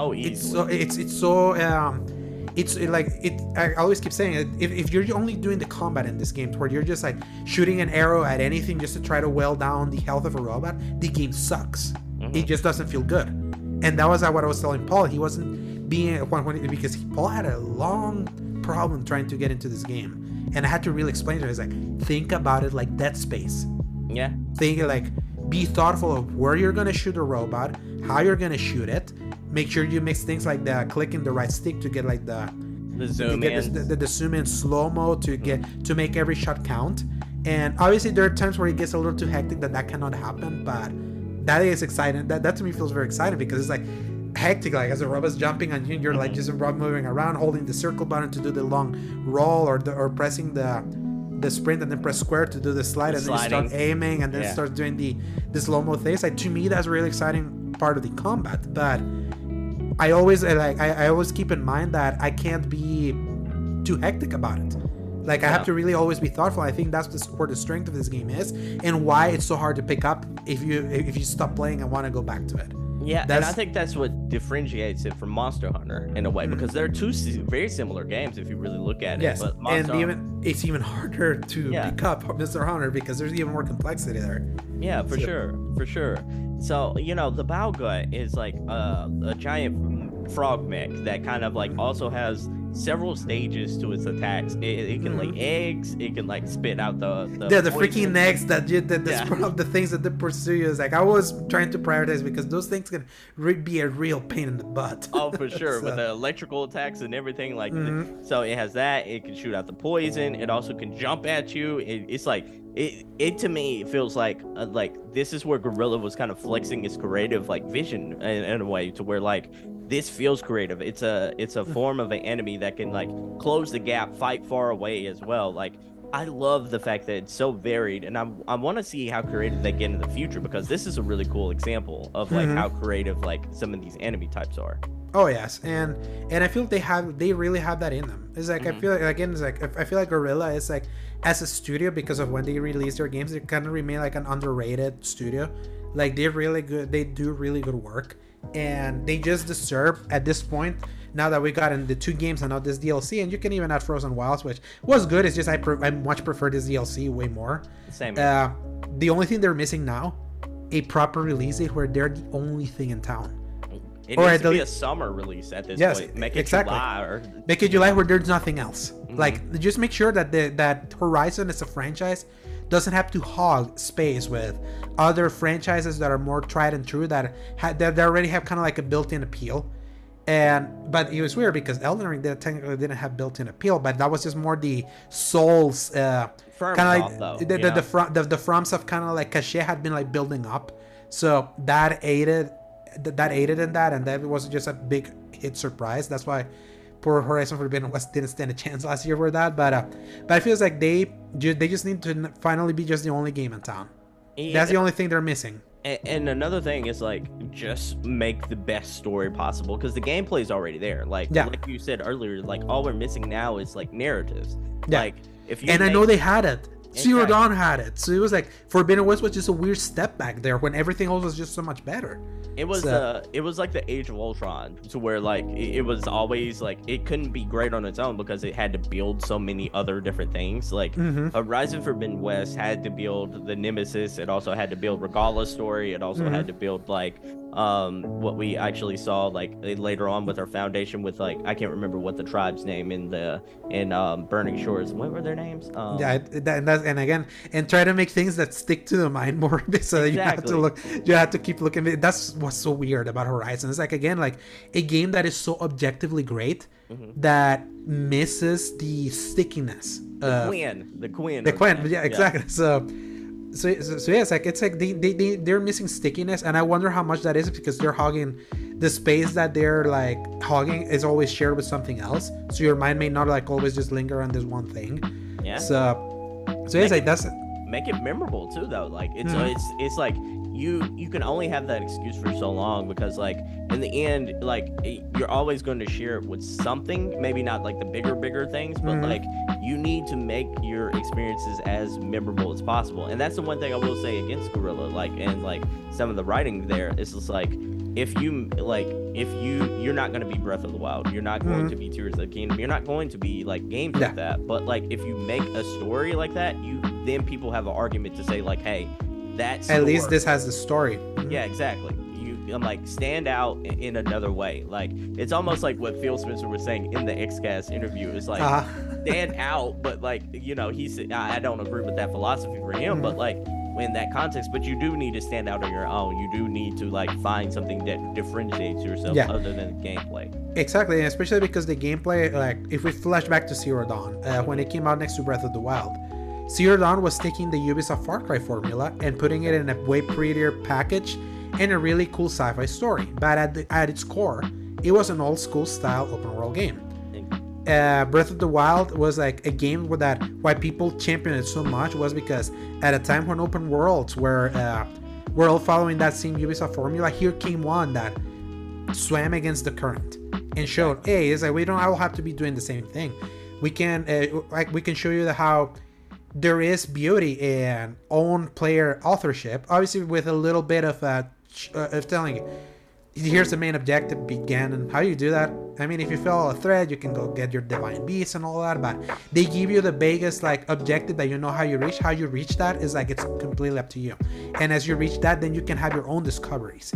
And that's why like the conversation about Breath of the Wild was so loud, because the game wasn't telling you the things that you were discovering. People were like discovering by themselves, and just like old school gaming was people sharing. It's like, look at this thing that you found, and everyone was like, wait, where was that? That was there? Let me go check. I was like, wait, while I was going to go check the thing you showed, I found this other stuff that wasn't there. So it was like that conversation became why Breath of the Wild was so big, that it didn't matter that the story was like so bare bones. It didn't matter that maybe technically was not like the visual splendor that was Horizon Zero Dawn. Was because at a design from a design philosophy, it was just doing something different that now many people are kind of like they're simulating. We already saw that with Elden Ring. That's kind of like taking that idea to the next level.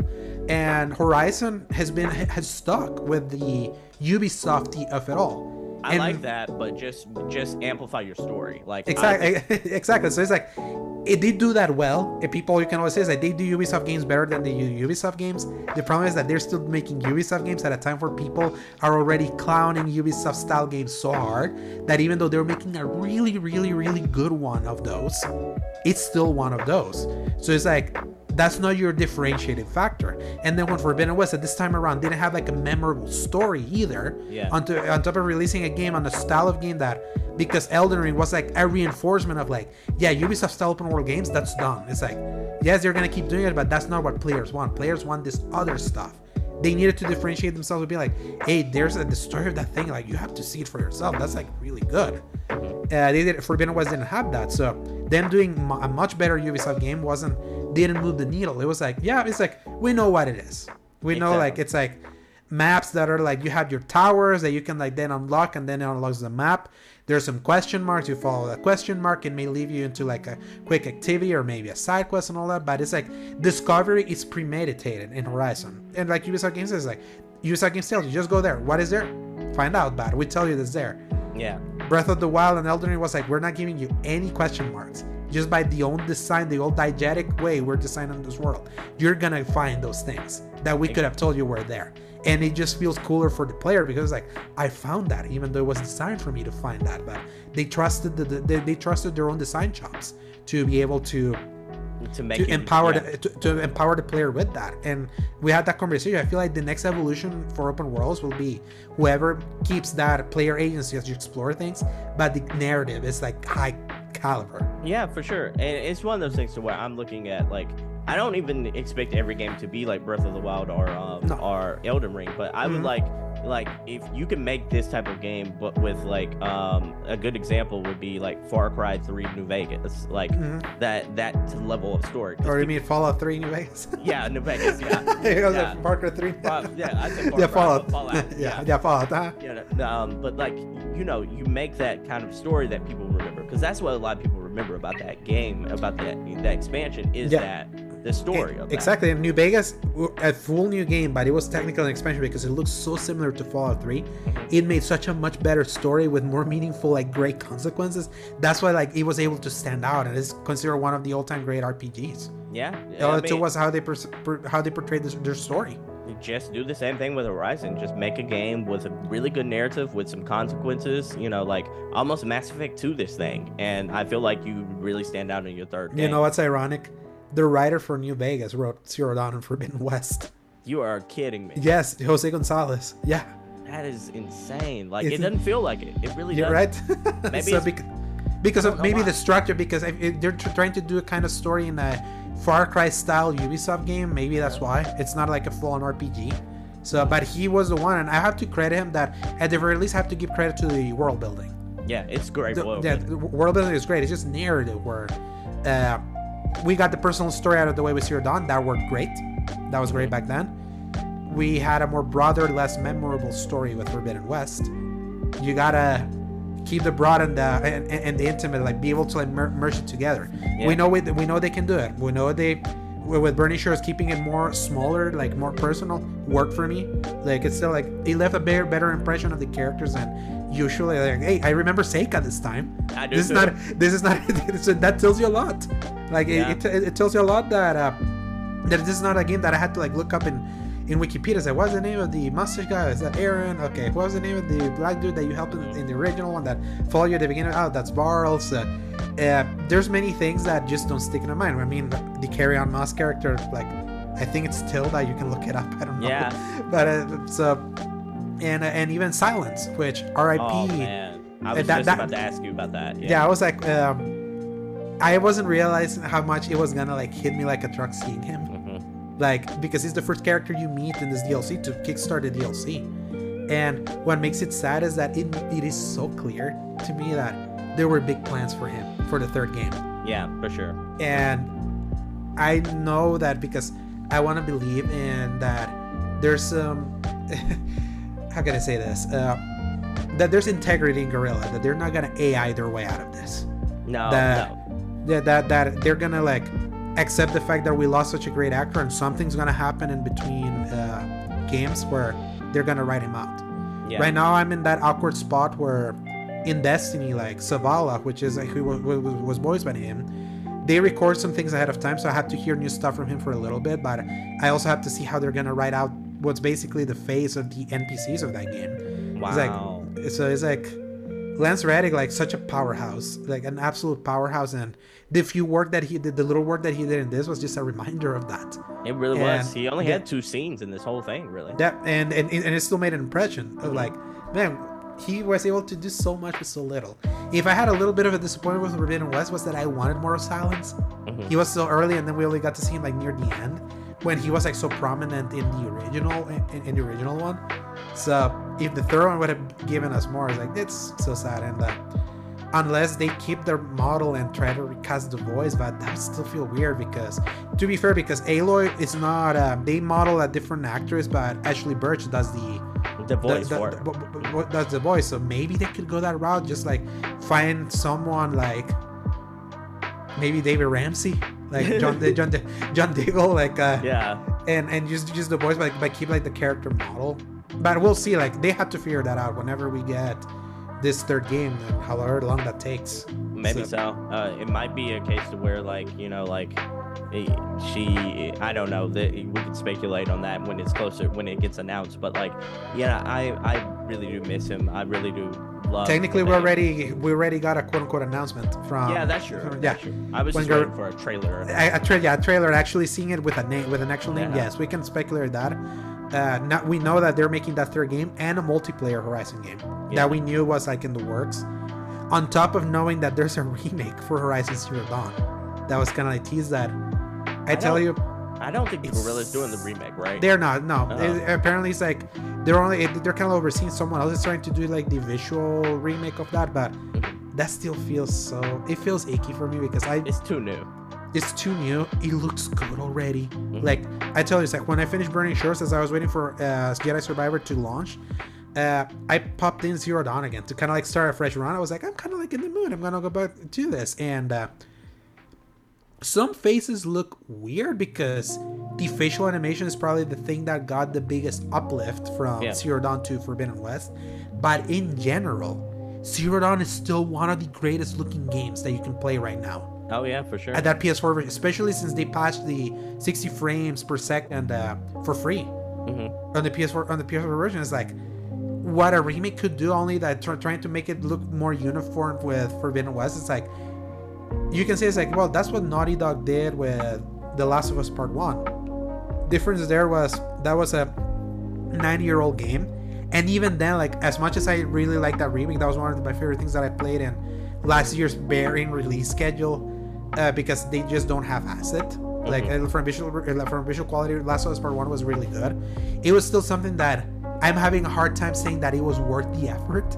It's like, I'm glad that it turned out good, but it's still something that is like, the remastered version of that's still pretty good. It was like, you could have it as that, but with Horizon it's harder because it's a much newer game. But we'll see when they release it. But I do feel that maybe Horizon, the Horizon as a franchise is being a little overestimated by Sony in a way. That they say like, it's like Horizon is such a strong franchise that it can like handle a remake, a multiplayer game, and a third game, and a rumored MMO that's being done by NCSoft and the Netflix shows. It feels like, I like Horizon a lot, but I don't feel it's like kind of like, if it's a franchise that is worth this extra like spread, this extra pollination. It feels like a franchise that should be respected a little bit more with like the once in a while release, as long as the once in a while release is properly timed and not next to like an all-time great video game. So. It almost feels like they should have, all this stuff should have been announced after the trilogy was complete. At least let the trilogy be complete for that. I got 2 questions for you before we conclude on this Horizon Burning Shores deep discussions. I want to talk about the setting of the game, LA, and then I want the overall recommendations. Do you think this is worth $20, and do you think people should get it? So what did you think of LA, and what do you think about the game overall? So at first, my initial impression of LA was, I feel like I'm in the San Francisco map again. Same here. So it was like, that's why my impression was like negative at first. I don't even remember when we started it. I was still in my middle of my Star Wars kick, and I was like, I tried Horizon and I went back to Battlefront 2. That's kind of how I was, because it was like, okay, this kind of looks like San Francisco again. So visually, it didn't like immediately grab me. It's just when you go deeper in that you're like, okay. I said when you see the Hollywood sign, when you go into like the Jurassic Park place, and some of the inside places, you're like, okay. They are able to find the uniqueness out of this very similar looking place. Eventually, it doesn't make a great first impression. Especially if you had the last part of that game is in San Francisco. That's like where you do the final quest before you move into the end. So that's why like initially it was like LA didn't make I feel the Frozen Wilds at least look initially much different. That I will give Frozen Wilds more. Is that then when you start like diving into the quest and the characters and all that, like to me LA becomes like second nature, and then eventually is visual splendor when you find like the fire. That's when you're like, okay, and the Hollywood sign and everything. Yeah, when I see the fire, and then like some of the insides, like the museum for Walter, and and kind of like that ship that you go inside it and like to go scan, and then it shuts down, and then you get like some of the enemies that come in. But that's when you get the automatic weapon. That is like an auto rifle. I love that. Yeah, that's what I was telling Post. It's so good that you can like combine. It's like if someone's from far away, keep using your bow. Someone gets up close and personal, get that thing in, and just like shoot them. It's almost like a shotgun. Is kind of what it feels like. And it's like an auto rifle shotgun, like a quick to shoot, but like a wide spread. So, which makes sense because the bow and arrow has to remain like a viable. Usually, is the majority of the weaponry here. But LA, not a great first impression. Eventually, it won me over, but I feel like maybe they could have had a better place for it to. I was hoping, I'm right there. I was almost like hoping they would do more like a Seattle type, because they'd at least give you a lot of like different locales to kind of work with or something, or even maybe more rain, like a more overcast and all that. It's like it just looks so similar to San Francisco, so that's why I was like, exactly. Or even Mexico would have been cool, like to explore all of Mexico and kind of see what it would have given us a little bit more desert. I would have preferred that. Yeah, because here's my thing, like me that I am from El Salvador, getting this like beaches and green tropical things don't resonate with me, because I feel like I'm looking outside. I like things that don't look like what I see. So I have a big trouble with like tropical. Like to me, how I say this, like your game has to be so damn good that I can get over the fact that you're in a place that looks like my backyard. So or like 30 minutes away from me. It's like that's always kind of like my bar. The game just becomes so pretty, and then eventually has like some unique places to look at, that then it was able to overcome that initial bad impression for me. It's like not feeling that. I visually, it's like I'm not sure about this. It's like this is not distinct enough, like I would have wanted. But as for if I recommend it, I feel $20 is pretty cheap for this. I think this almost could have been a full expansion. Almost. At 40, I think this could have been a 40 because I know that I have a bunch of side quests that I didn't even do. I just mainlined this, but out of necessity because I was getting ready for Jedi. But it was like still getting at 8 to 10 hours out of this for $20. Not bad. Full 2 full days of playthrough. Like I didn't have to work those days, so I could just dedicate time to those. Like I was like, yeah, it's like I feel satisfied with what I got out of this. The length of this feels like Uncharted: The Lost Legacy. I'm not even kidding. Yeah. And that's even more expensive. That was even a more expensive game. So like from value proposition, I feel like they priced it right. Big problem with this is you can only access this DLC after you finish Forbidden West. Yeah. So that, and if Frozen Wilds had an advantage, was that the DLC was inserted before, like sometime way before the final battle of Zero Dawn. Because Frozen Wilds is like something that, yes, you could get your ass kicked if you decide to go there early if you haven't installed, but it's something that you can access. Yeah. Because of when it's inserted, maybe it doesn't feel as essential, but it was more Horizon. In this one, at the very least, this DLC does feel a little bit more essential, but it also comes like with the caveat that you have to beat Forbidden West, at first. And your mileage may vary with how you feel about Forbidden West. I really like that game. It was my third favorite game of 2022. I know yours was God of War, Forbidden West, Forbidden West, and then Elden Ring. Me was initially God of War, then Elden Ring, and then and then this one. So it's like I still fundamentally like that. It's just more that I feel, again, we know Horizon resonates with us, but for some reason some other people may not resonate as highly with this, or may still like it. It just depends on how you're feeling about more Horizon. Because that's kind of like what it is at its core. It's just that this more Horizon is really good Horizon. It's probably some of the best Horizon Horizon has had. So I would say, I like I told you earlier, I think this is the best overall story Horizon has presented us as an overall narrative. I think like it shines. I feel like there's not a lot of bloat here. Like I feel like there's a purpose to almost everything you do. It doesn't feel like you never had a fetch quest. So I'm like, everything about this game felt like it was trimmed meat. All the fat was gone. Everything about it. And even one that may have feel like a fetch quest, which is you getting the things to be able to scan the water. But that was quick. The waterway, but that was like so quick. I played more like annoying fetch quests in Horizon than this one. So this one is like, it feels like Horizon distilled, and there's just something so cool about a distilled experience, and that's what Burning Shores is. Again, mileage may vary. It all depends on how much you really like Horizon. If you do enjoy Horizon, I say give it a shot. I'm the same. If you don't really like Horizon as a franchise after the first 2 games, I say go train your mind. Yeah, because it's just more of that. So one more of a game you probably didn't resonate with, like it's not gonna make you resonate even more. Though I would say that from a if you really want to see like really cool spectacle, I feel that final boss fight is worth the price of admission, or just to give you an idea of what your like bulky ass PS5 can actually do, like untethered from any like last gen stuff. Like, that was the first time this generation that I felt was like, I feel like finally I'm seeing like what this generation can really do, and I forget how impactful that can be, because you reach in the initial years of a console generation, something's plateaued that it's like this looks familiar, but it definitely looks better. So like, oh, so this is what can actually happen now, and you feel like those things can never happen, and this was a reminder that they still can.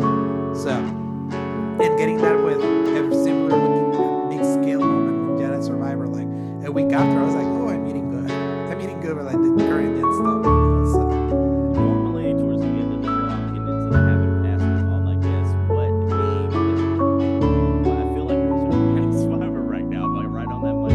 Absolutely, like totally. Even with some of the technical issues, I would say I recommend it in console. PC, keep looking Digital Foundry, keep like looking tweets, like assess the state of that version. That version's not good. Wait until it gets better on PC, but on console, absolutely. Even with some of its technical problems, like especially if you're a Star Wars fan, I'll say this because I feel like we had that conversation with Jedi Fallen Order. It's like, as a Star Wars fan, that elevated the package that was half cooked in some areas, but it was like a nice first step. I feel like Respawn this time made a really great game by itself. That nailing Star Wars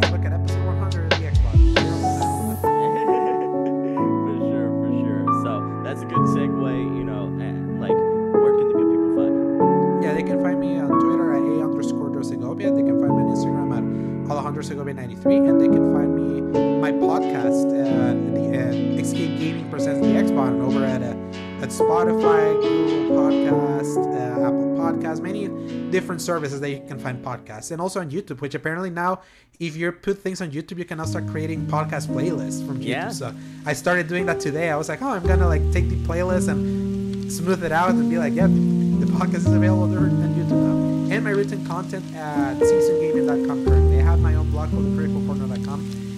I haven't done much writing stuff there, so you can find my stuff at Season Gaming. For sure. So, what are you gonna be playing for the next couple weeks? So, right now I'm gonna try to push Wind Waker as far as I can, and then Tears of the Kingdom. It's like Tears of the Kingdom. Yeah, it's just gonna consume my life. I'm gonna review Tears of the Kingdom for Season Gaming, and then after that, it's like we'll see when I beat Tears of the Kingdom. It's around the time that Diablo 4 comes out. Maybe I'll start playing that. But then my next game comes out in this month, June 22nd. So I mean, real well. Real good this summer in a way that I haven't eaten this summer. Like probably the last summer that I sort of ate really well, but it was still like, well, at least this summer it was 2021. I mean, that's when we got Returnal, we got Resident Evil Village, we got a Mass Effect Legendary Edition, Ratchet and Clank Rift Apart, The Legend of Zelda Skyward Sword. I would say like decent, but this feels like we're getting like the real meat, the real big meal that you usually are saving early in the year or for the fall. That's so fun. Yes, and I can't wait for you to finish Jedi Survivor. I'll get right on it. I told myself I'm doing a series of deeper discussion episodes on games such as the one we're doing in this episode. So one of the ones I have coming up is Metroid, and I decided I was going to take So if you finish Metroid Prime Remaster, hit me up because I reviewed it remastered earlier this year. So So yeah, I'm yeah, and I really want to hear your thoughts on Metroid Prime because I got to review that game having played the GameCube version and that GameCube version, so I could like see it on its terms of when it was. You're looking at it as the first time 2023 player, so I really want to hear what you think. So, yeah, for sure. So I will definitely let everyone be able to look out for that episode coming real soon. In the meanwhile, I've been Max, that's been Alejandro. You can catch me at the Single Player Experience podcast. We're all take podcast for that. You can catch Alejandro at Gaming as well as podcast platforms with the Xbox podcast. We have been the best combo that you can find on the internet, and we're out. Peace, everyone. that's amazing. So that's a wrap for today's episode. I want to give a special shout out to Alejandro Segovia for being on the show today. I also want to let you know about the Single Player Experience Discord server. It's the perfect place for single player gamers to talk about the good single player games they've been playing lately and to get video game recommendations. Think of it kind of like a book club for single player gamers. The link to join will be in the description. Once you're in, feel free to share your video game backlog list, talk about the good games you've been playing, or give your feedback on the show. If you have a game that you think should be recommended or that you think I should talk about, let me know in the Single Player Experience Discord server. I'll see you there. Before we go, I just want to thank you so much for listening to today's episode. Stay safe, stay gaming, and I hope to catch you in the next one. Peace!